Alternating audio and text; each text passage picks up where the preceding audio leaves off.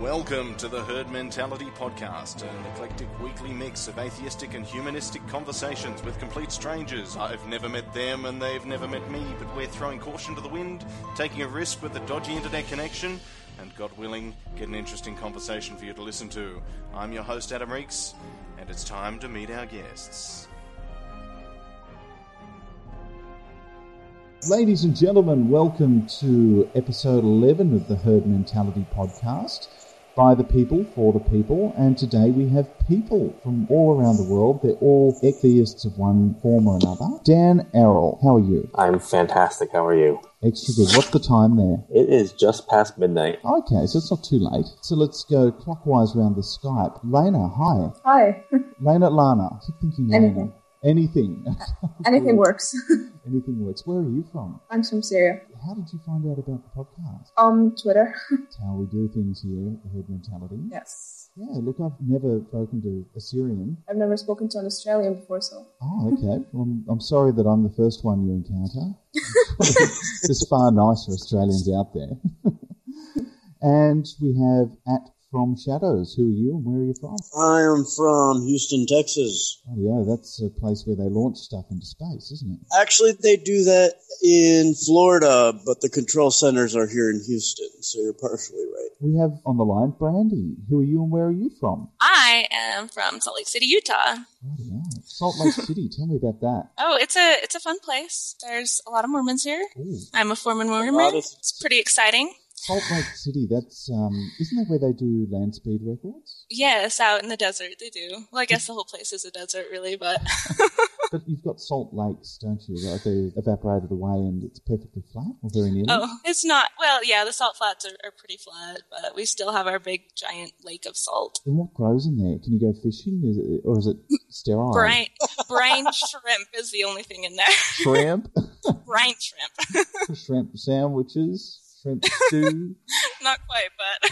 So you'd maybe pop down on the weekend with a very small fishing rod? Yes, and I don't do drowning because you just float on the water. There's so much salt in it. That's like the Dead Sea, isn't it? In Europe. I've always wanted to do that. That'd be an amazing experience. It's not that exciting. Oh, so it's I suppose when you live right next to it, it's not thrilling.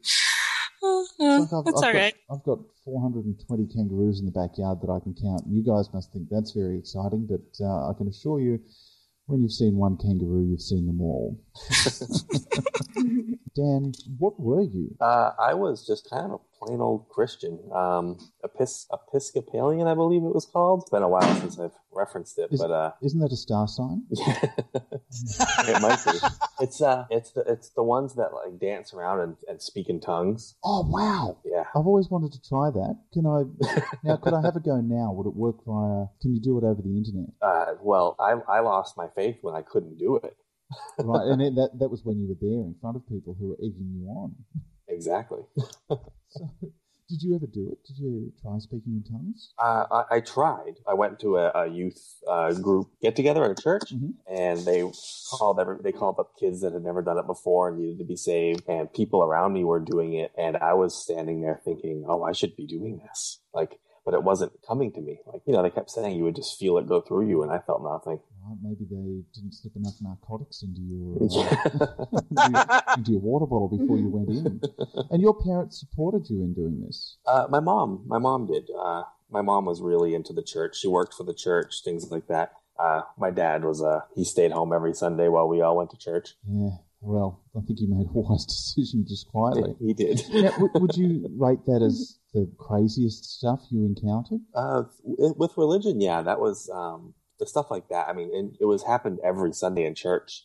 Someone would run up to the front of the church and start jumping up and down and speaking in tongues. And that particular event at the youth group was definitely one of the more crazy things I've been. And they did this at youth group. And what sort of age group are we talking? You're talking probably, if I can remember correctly, I was probably 13 or 14. Oh, wow. And it was mostly teenagers, but they were all the way up to 18 years old. Surely there's better things you could be doing when you're 13 and 14. Oh, I could think of way better things. Genital origami, PlayStation, loads of ideas spring to mind. Yeah, no, I could have done a lot better things, but that's, Instead you're yelling crazy things, channeling Elvis. Yeah.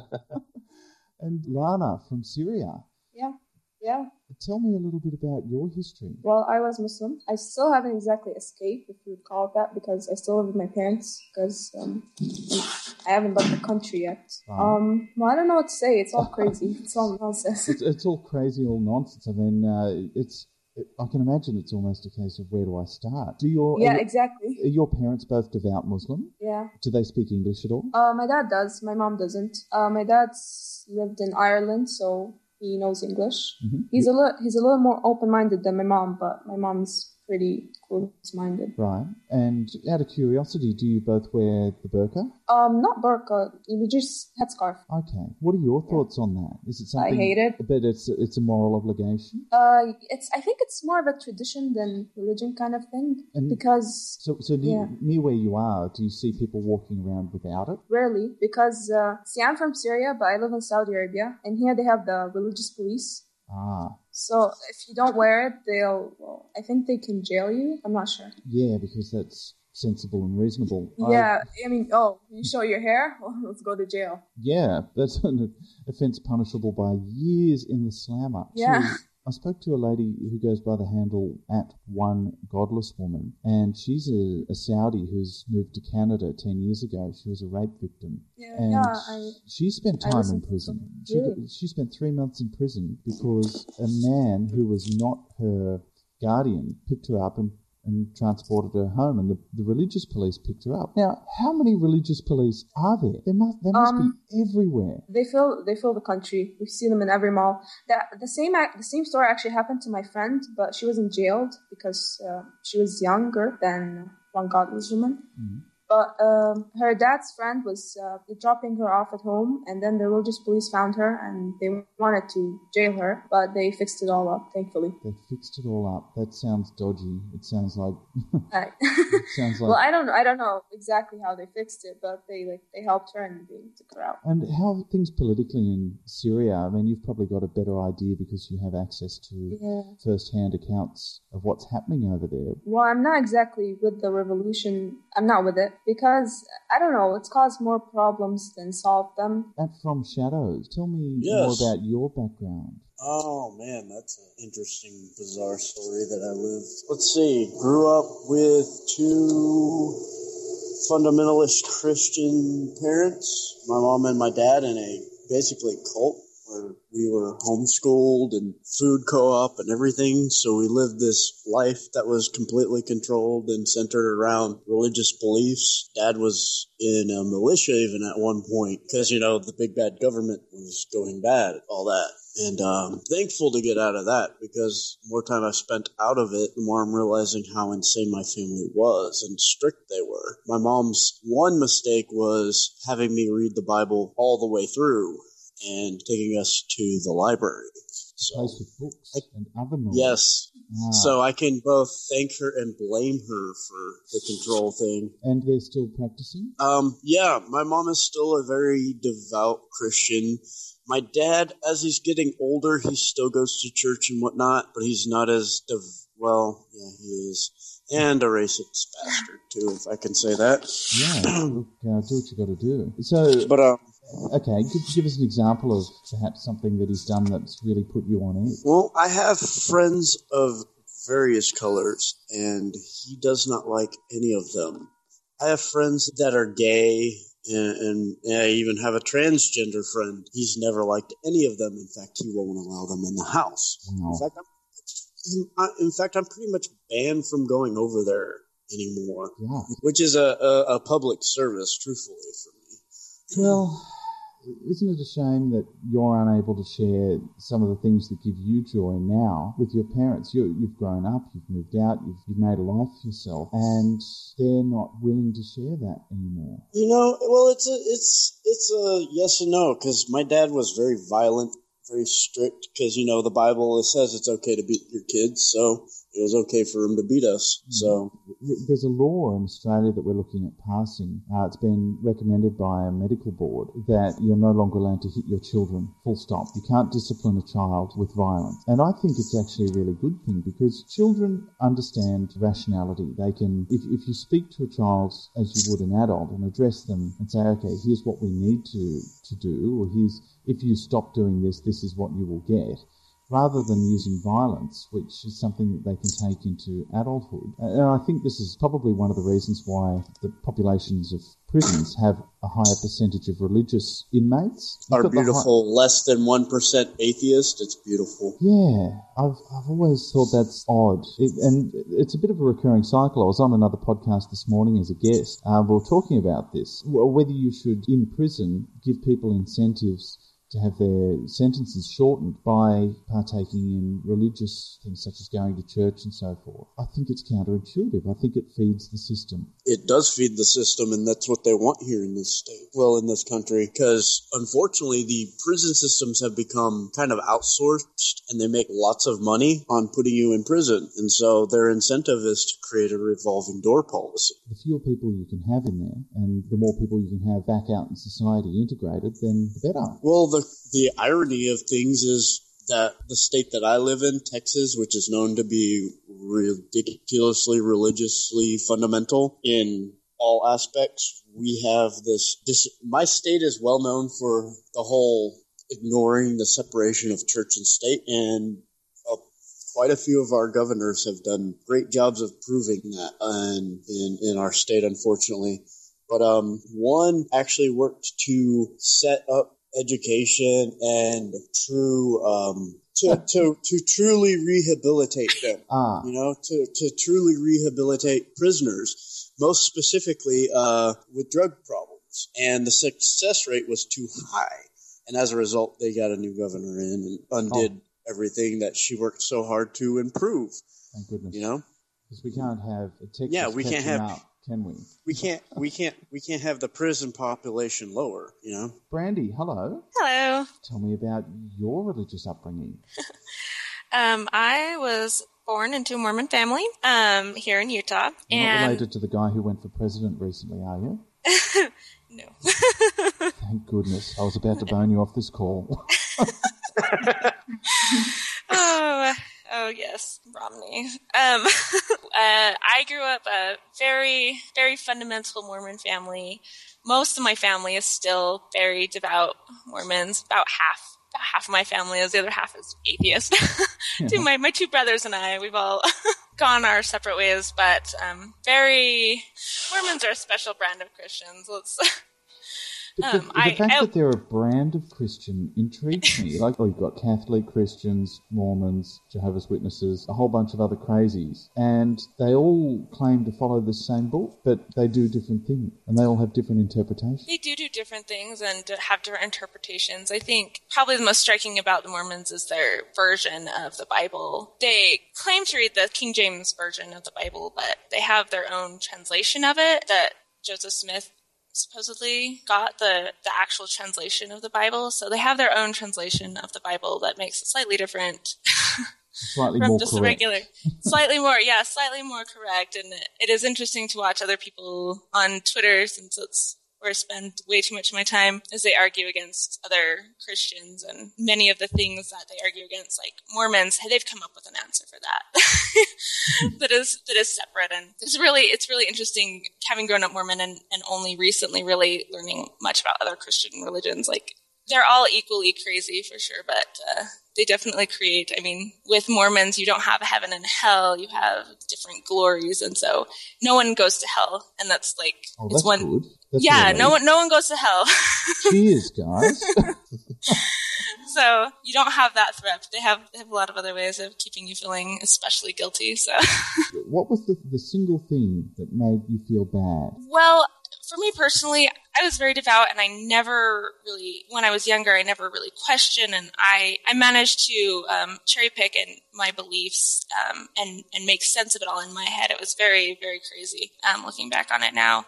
And I was very good. I never really was, quote unquote, tempted to break any of the religious laws that the Mormons have put in place. And so for me, it was the thing that finally got me was my best friend was gay. And that was the thing that really, I couldn't reconcile the fact that my friend was gay with the fact that the church wasn't okay with that. And at the time, the church has kind of done a little dance around the Mormon church, I should say. I call it the church because I'm in Utah and everyone refers to it as that. in Utah. But the Mormon Church has kind of done a little dance around the gay issue in recent years. But at the time, it was still very much they believed that it was a choice and that they could pray the gay way. And I can reconcile that belief with the fact that my best friend was gay. And that was the thing that was the biggest challenge for me that started my path to leaving it, essentially. You've all got one thing in common. You've all sort of come from these different faiths. How has it impacted your immediate family and friends from Shadows? Well, I think it's like I said earlier, like I don't get a whole lot of time with my family, and the religious thing without fail comes up, and I explain implicitly that I don't believe any of that silly shit, and that offends people. I usually say it a lot nicer than that, of course, but it creates a lot of strain because I have a big family, and I don't want to even begin to point out that like my mom and dad have divorced because of differences, and he remarried and picked up more children, and she picked up more children from another marriage, and so I have this ungodly large family now when it originated of like 3 kids. So like out of that, I got 2 brothers that I keep in contact with, and we get along pretty damn well. But when it comes to the rest of the family, it's pretty much ostracization because of the fact that I'm the non-believer, the devil child. You've been able to pick and choose. And the irony of things is, and the bigger irony of things is, I'm the one in the family with the lowest criminal record. Oh, wow. Well, I suppose you wouldn't get a lot of time to go out and rob 7-Elevens if you're playing Final Fantasy all day. Well, no, when I was younger, I still found time to commit atrocious acts, but... Was that when you were a believer? Ironically, yes, it was. Have you ever stopped to think about that? I have, and I realized it was just as ridiculous as my belief. So how did you justify it to yourself at the time? Now that I'm older, I really don't think about that too much anymore because I was like, I did it, I'm older now, and moved on. I don't do stupid, silly shit like that anymore. So the irony of things is I have a current... right now, one of my brothers is in prison. And he's one of those strict Southern Baptists, always Bible this and Bible that. I'm like, then why are you in prison?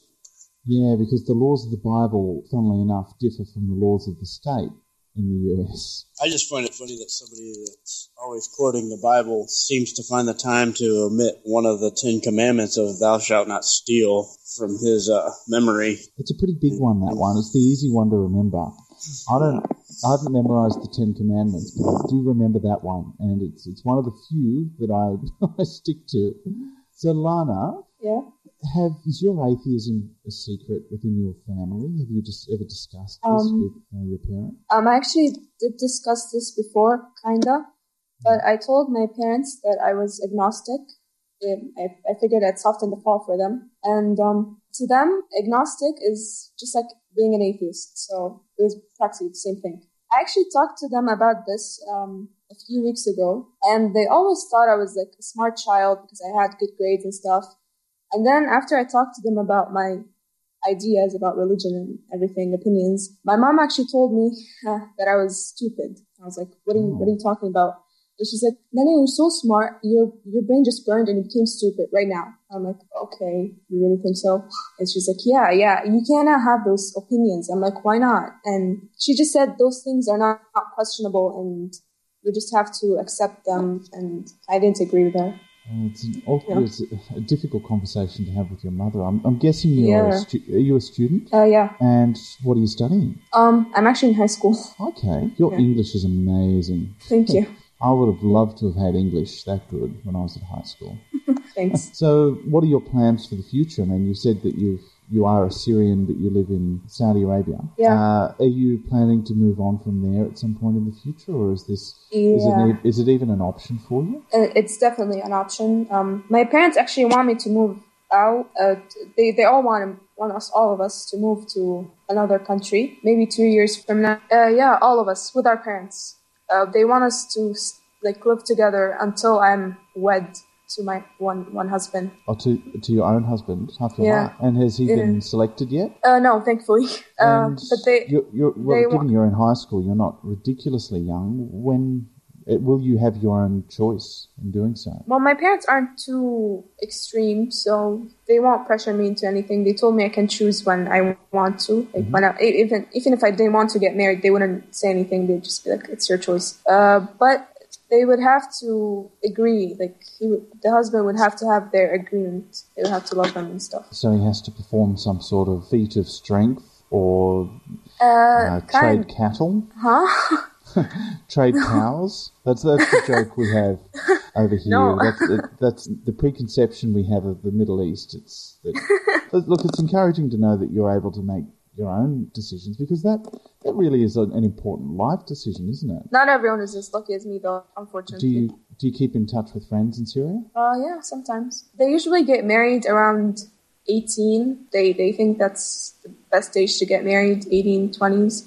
I think that's too young. It's none of my business. As lifespans have increased, certainly women in the Western world are delaying when they have their children. Yeah, exactly. I agree. Unfortunately, that tradition has stuck around of getting married young. Is there any change in the next 20 years, do you think, in Syria? I don't think so. We're pretty stubborn people. But so it's in your nature. Yes, it is. I hope we change. But I don't expect it. I think it'll take the influence of neighbouring countries, and unfortunately the neighbouring countries are just as crazy, if not crazier. Exactly. Dan, what are your thoughts on some of the things you've heard so far? I'm sitting here in awe, especially with Lana and Syria and Saudi Arabia. That's coming from a U.S. standpoint. That's got to be such a tough way to live life. Yeah, I mean, the worst thing you've had so far is you had to stand up and right. yell. Yeah, and do some crazy stuff. Yeah, I didn't have to fear telling anybody that I was atheist. I didn't have to worry about who I was going to marry. I don't have any of those things. So to think, when I think about religious oppression on me, and then to compare it to a story like that, it makes it feel so minuscule. Dan's had it pretty good.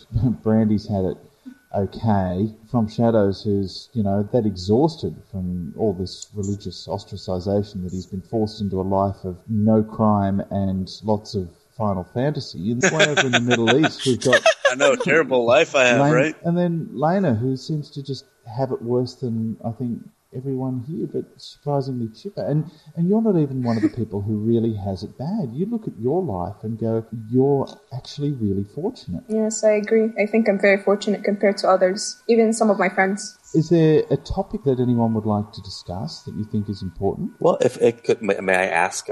Lana, a question? Sure. Do you plan on kind of sticking with the more society-based or culturally based wedding stuff as far as marriage? Do you think you'll marry younger, or will you actually make sure you get your parents' blessing?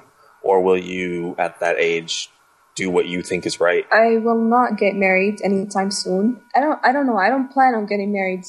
I have different opinions on marriage, even different from some Western people. So I'm not going to get married, and I don't know what I'm going to tell my parents. I'll probably just tell them I don't want to get married. I just don't want to. It's not what I want for my life. And even if I do have a wedding, it's not gonna be like the ones that we have here. It's gonna probably be different. I'm actually planning on becoming a scientist, so I'm gonna devote my life to science. So I'm gonna tell my parents that. Yay! I just hope it works out. I hope I can make a good scientist one day. Yeah, which fields interest you, Lana? Actually, more than one do right now, so I'm not sure which one I'm going to study. I like biology and cosmology. I'm stuck between the two. So. Wow, cosmology's good fun. Are you a fan of Lawrence Krauss? Yes, a huge fan. I love his work. Yeah. Oh, he's very entertaining to listen to.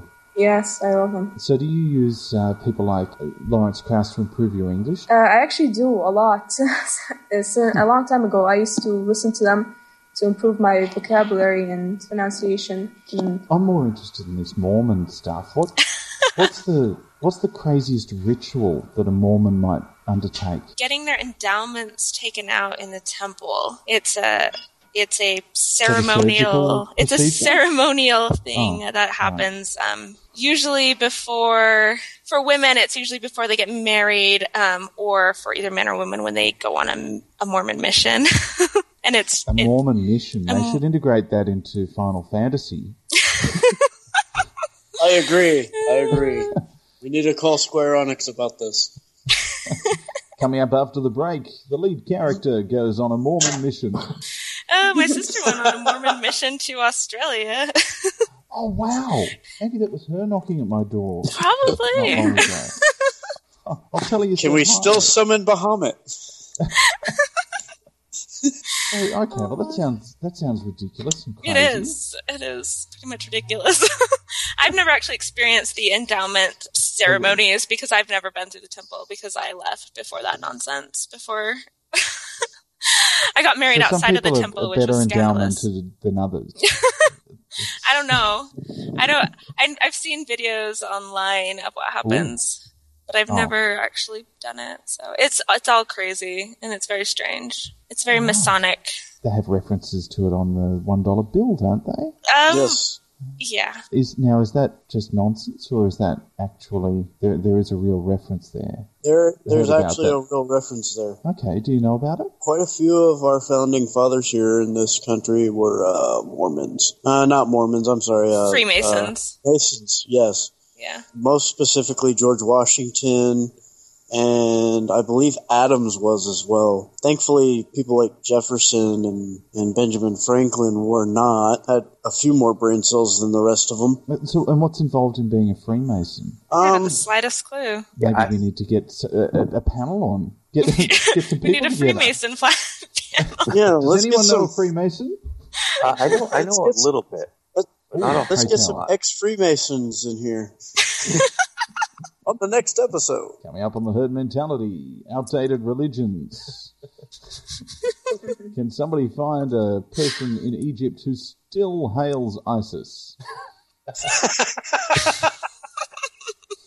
Excellent. I would totally listen to that one. Dan, what do you know? Well, I had a friend that was looking into joining it because he had a few of his friends that were, and I was talking to him about it. For the most part, there's not really a religious doctrine to it. But to be a member, you must believe in some sort of deity of some kind. And that's really their only requirement as far as belief. What about those of us who believe in the Church of Dawkins? Would we get in, do you think? I doubt it.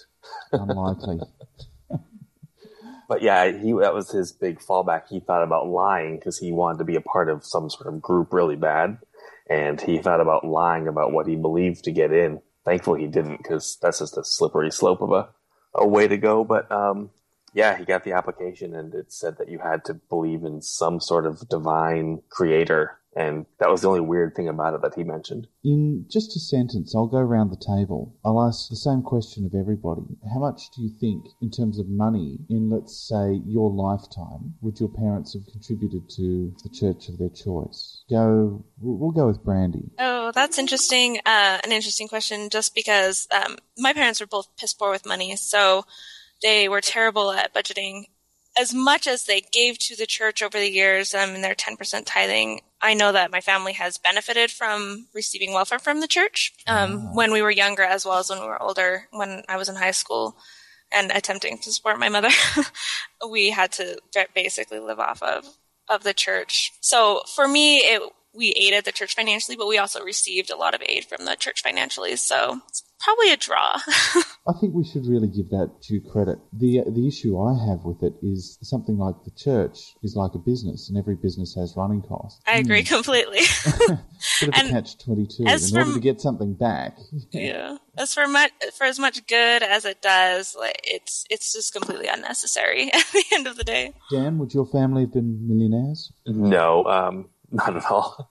Well, we were very well taken care of growing up in my household, but my parents gave, but I think my mom really gave time more than anything. She, like I said, she worked for the church. Some of it was paid, but a lot of it wasn't. And so really around my house, it was volunteering and going to the church and taking care of things rather than dumping our financials into it. They gave, but never to the point that we felt it. Okay, Lana? My parents don't give the mosque or what should be the church here. They give zakah, but I don't think it's really affected us financially. I think it's neutral. Just hit pause for a second there.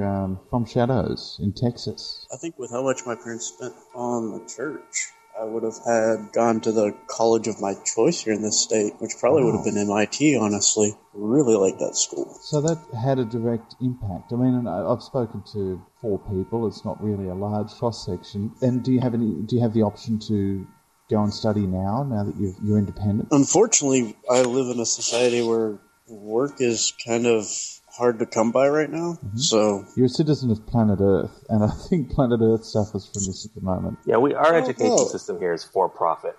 For the most part. Yeah, very much for profit, even though they want to say that they're non-profit. We have great social systems, like we do have federal aid that you can get, but it's very high interest rate, and we have a problem with a lot of schools here that are not non-profits that they're supposed to be, and they are for profit. So you double the tuition fees, and they make it very hard to go to school here, and you rack up some serious debt that's hard to pay back.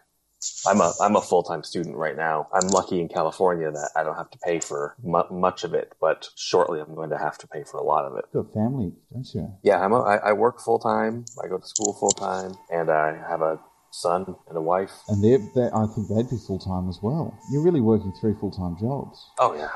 Yeah, I'm exhausted. And you've still got time to come on the Herd Mentality. Anything for you.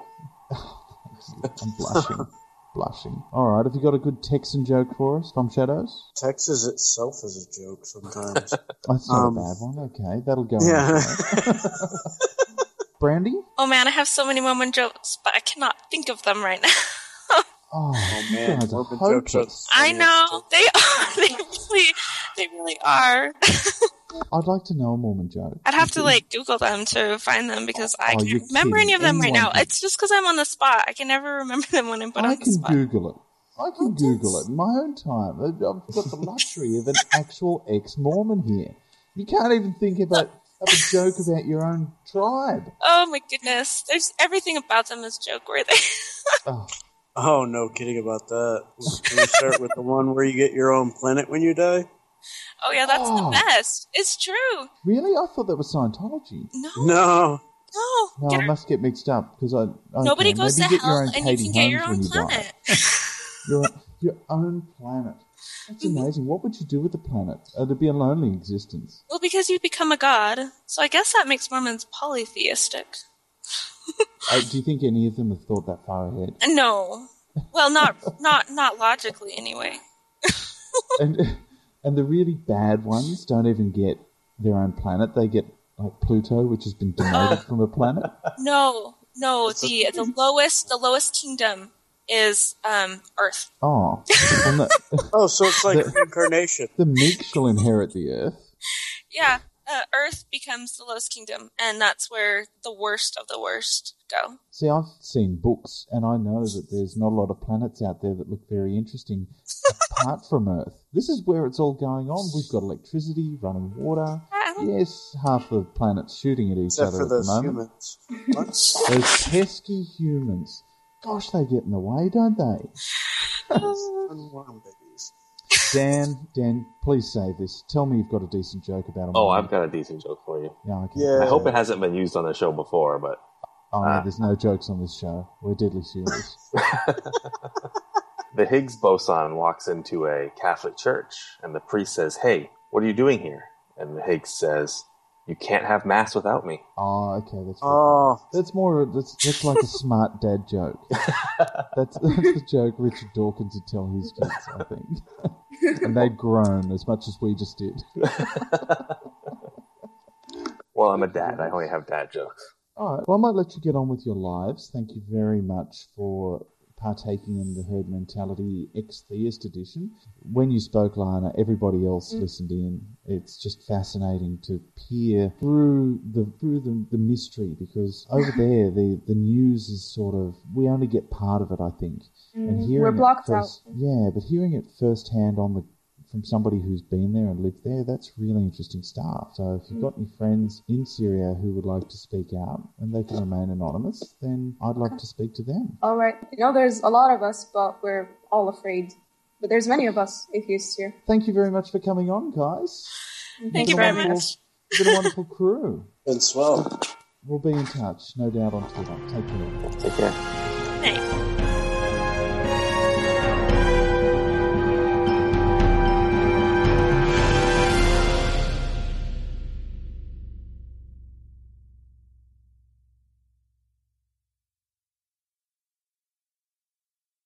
This zany bonus track music was proudly sponsored by @MusicalHumanist. Today's absolutely crazy bonus material is an interview with Matt Hunt, a guy who's really good at maths. And remember, all Herd Mentality bonus material is completely free. All right, Herd Mentalists. Once again, we have some fine bonus material, which to this day has cost you absolutely nothing. It's free. And on the line, we have Matt Hunt from England. How are you, Matt?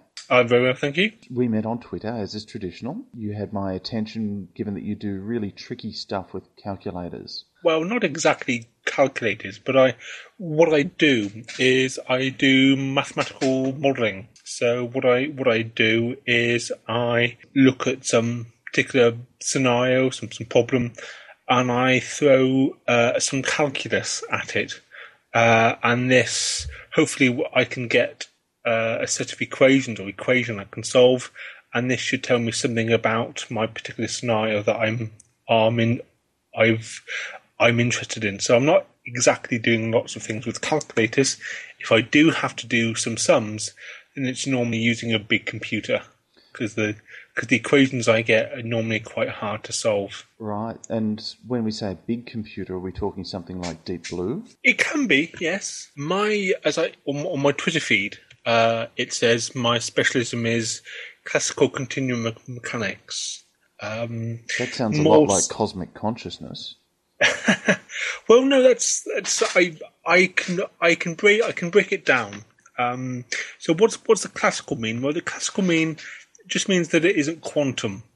That I still have a cause and effect structure. So that could be anything like, I'm specifically doing Newtonian mechanics, and I'm applying it to fluids. Fluids can be gas, liquid. Gases or liquids, yes. So would you model, say, air moving over the wing of an aeroplane, for example?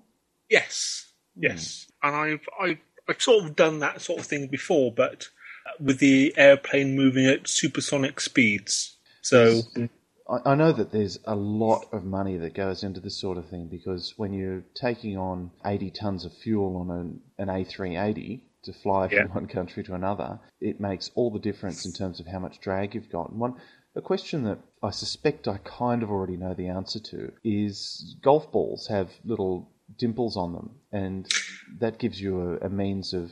Okay, elaborate. Off you go. Yeah, I think the dimples in golf balls is something to do with the turbulence, if I recall. It allows them to fly straighter. Yes. And further. So, yeah. So it's counterintuitive at that size. Well, I won't say at that size, but you would think that a perfectly smooth ball would have less friction, but in fact it's the other way around. Yeah. Again, fluid dynamics is an absolutely huge area, and I'm aware of this sort of idea, but it's not my particular research area. So what's a real-world situation where something you've done has been applied? Well, I used to... My PhD is in fluid dynamics, and in particular, waves. So I study what type of waves you get under certain circumstances. Now, the sort of things I've been looking at are waves on shallow water with small amplitudes under the influence of an electric field. So what sort of things can you use that for? Well, it's painting where you need to understand just exactly how the paint's going on, so you can model the coating as it goes on a particular plate, for example, and you can get an idea of what instabilities there are in the flow and all this sort of thing. So it's that sort of thing which you can apply my theory to. So it's coating flows mainly. So I've also done some work where you get really big waves, where the wavelength is of the same order as the average depth of water. So that's the sort of thing that I've done. So at the moment, I have no applications of my actual models, but there are potentials to apply it. And the particular type of equation that I've generalized, if you like, they've applied this equation over the last 150 years, and it's been exceedingly accurate and exceedingly precise. So if they've already got the equation, why do they need you? I mean, it's been around for 150 years. Well, yes, it's been around for 150 years. That's just the basic equation. So once you in particularly in physics and applied maths, what you tend to do is you go for the most simple type of problem you can do, and if you can solve that, then that's like stage one. So then you look for more complicated problems, and in more variables. And more different phenomena coming involved. So you pile on the different things until you build up a realistic scenario. So once you solve the very simple problem and you go out from that problem, then you begin to get more of an intuition for how that sort of phenomena works. Waves, for example. So people have studied some very simple waves, and then they've started to look at different phenomena. What happens when this sort of thing does? What happens when you have surface tension? What happens when you add viscosity? All this sort of stuff stems from the basic equation. So what I've done is I've added an extra phenomena, which is electric fields. Yeah. So that's my sort of addition to the literature. And have you developed a formula of your own that's now world-renowned, called the Matt Hunt formula? Not yet. What I've done is I've derived a forced Kadam-Steph Petviashvili equation, or forced KP equation, in 3 dimensions with an electric field term. That's my big contribution to the literature, as it were. So I'm going to be hopefully publishing this within the next few months. Yeah, which is your journal of choice? My journal of choice for that particular paper will be Journal of Fluid Mechanics, and a reputable journal. It is the most prestigious journal to publish fluid mechanics papers in. Wow, well, I'll have to get a copy of that. So just flick me a tweet when it's out. I'll dash down to the newsagents and grab one. Yeah, so I'll understand very little of it, but I'll go, I know that guy. He's really good at doing waves and stuff. Yeah, so then I'll have to listen back to the podcast 5 times to try and understand it. I've interviewed scientists before, and I just edit it to make it sound like I really know what I'm talking about, when in fact it takes me 4 or 5 listens to try and keep up with what they're saying. Right, yeah. One of the things that I love about what I do, which is effectively mathematical physics, is using maths. I can model any particular problem I like just by writing down a set of equations and then playing with those equations, and then understanding just what happens. And when you derive your own equation, the euphoria is really quite something. But it's a religious experience. Would you go that far? No, I only ask because it's a self-serving interest, given the nature of the podcast. It's more the gamer type thing of what's known as an epic win. Power up. Yes. So you're just leveling up one equation at a time. Yes. It's like you're deriving your equation and everything seems to cancel quite nicely. Everything goes in just right into place.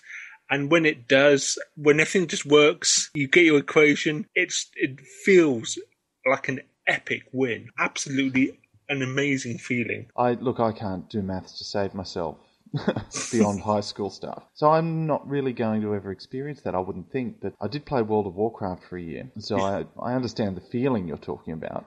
Yes. And when I say a year, I don't mean continuously. I did take care of my personal hygiene and go for a run from time to time. Yeah. So let's just move on to a little bit of religion. What are your thoughts? Where do you stand? I'm an atheist. Well, that was easy. We can wrap it up now. And do you get involved in some of the debates online on Twitter? Twitter, yes, sometimes.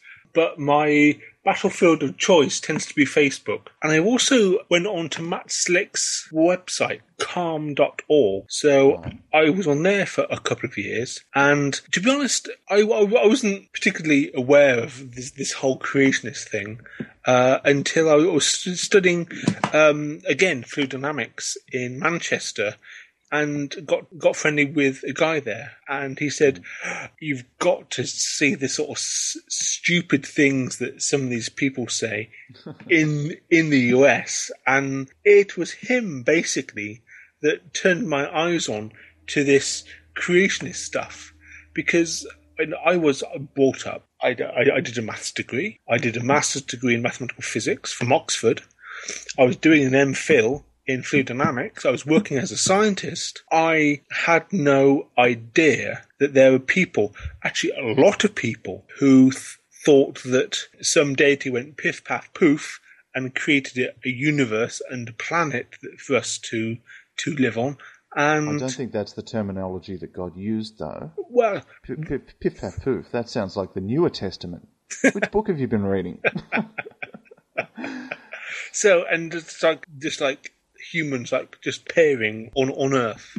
Now, my education outside of maths and physics, I have to admit, is admittedly very weak, but my knowledge of evolution has actually come on leaps and bounds, because when you get into these debates on Facebook and Twitter and stuff, you actually pick up people who know their stuff for evolution, and you learn from them. You read books and stuff, and you read things online, and you begin to get a feeling for what evolution is.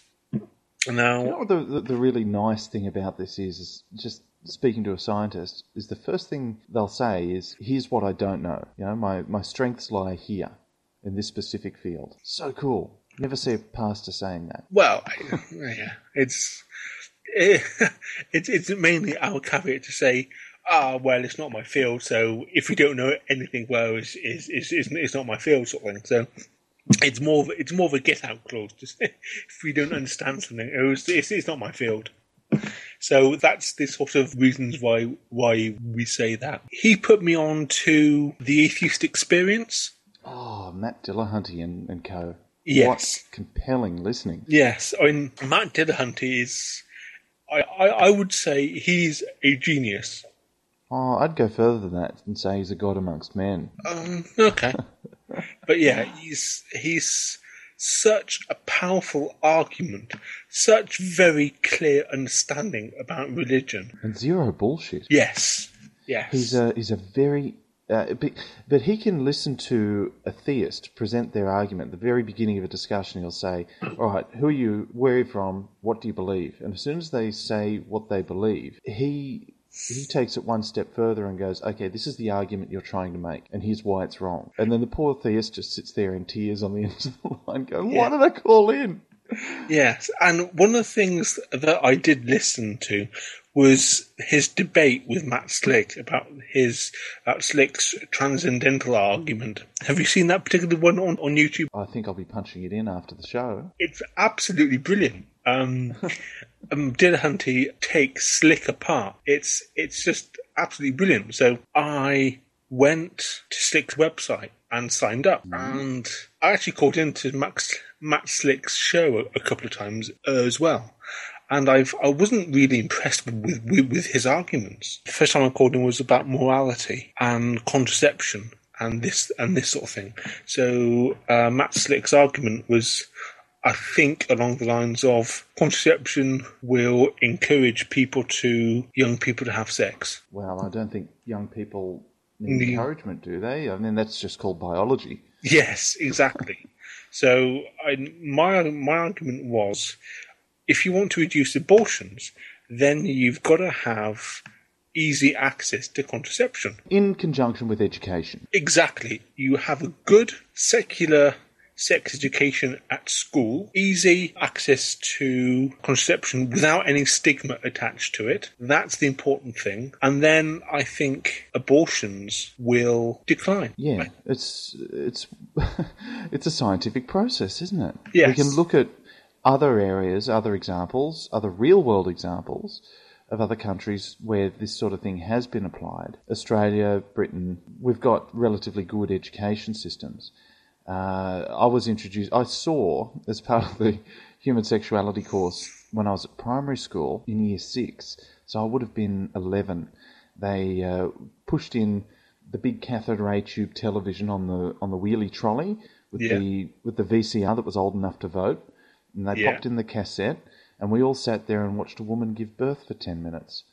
So they edited a lot out, but where they're sort of scraping placenta off the lens. It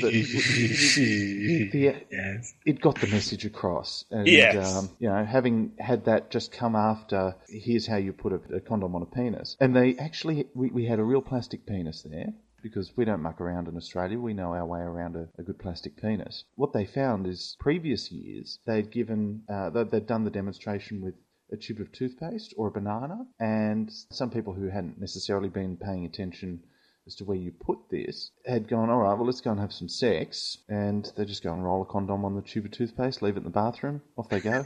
I was waiting for something like that. But yeah, it sounds like your sex education was superior to mine. We never had that thing. We never had, here's a condom, here's a plastic penis, this is what you do to put on a condom. We never had anything like that. Mind you, I did go to Christian schools throughout my education. I have to say, the education was exceedingly poor in my Christian school. Oh, wow. It's exceedingly poor. I get very mixed reviews from some of the people I speak to on this. They're either, yes, went to a Catholic school, but they taught evolution. It was a good curriculum, made a lot of friends, no pressure either way, didn't have to do religious studies, etc., etc. And then on the other side of things, you've got speaking to you out of the blue, and you're saying quite the opposite. But again, there's a lot of variables. It is a different country. It is, yes. Religious education was compulsory in our school as well. It wasn't particularly high standards, but I think that was just due to perhaps its location and the sort of kids it took in.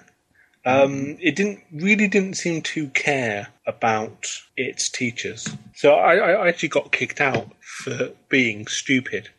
So in my final year of A-levels, I had to go to the local tech college.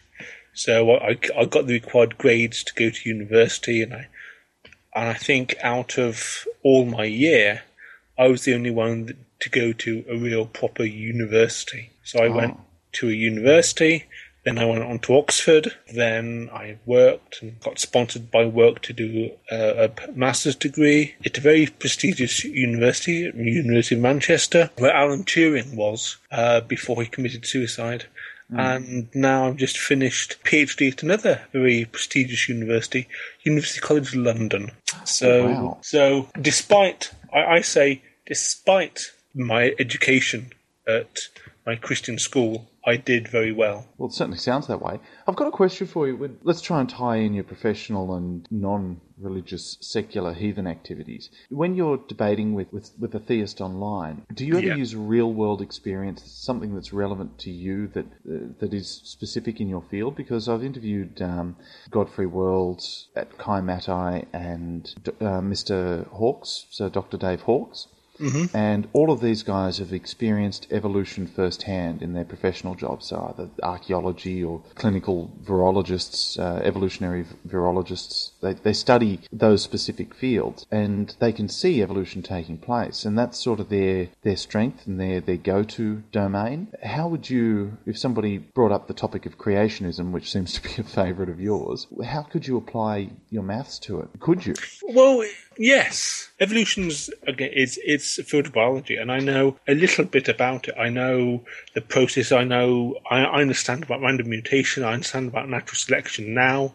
But I could apply maths to evolution, but that's not my strength.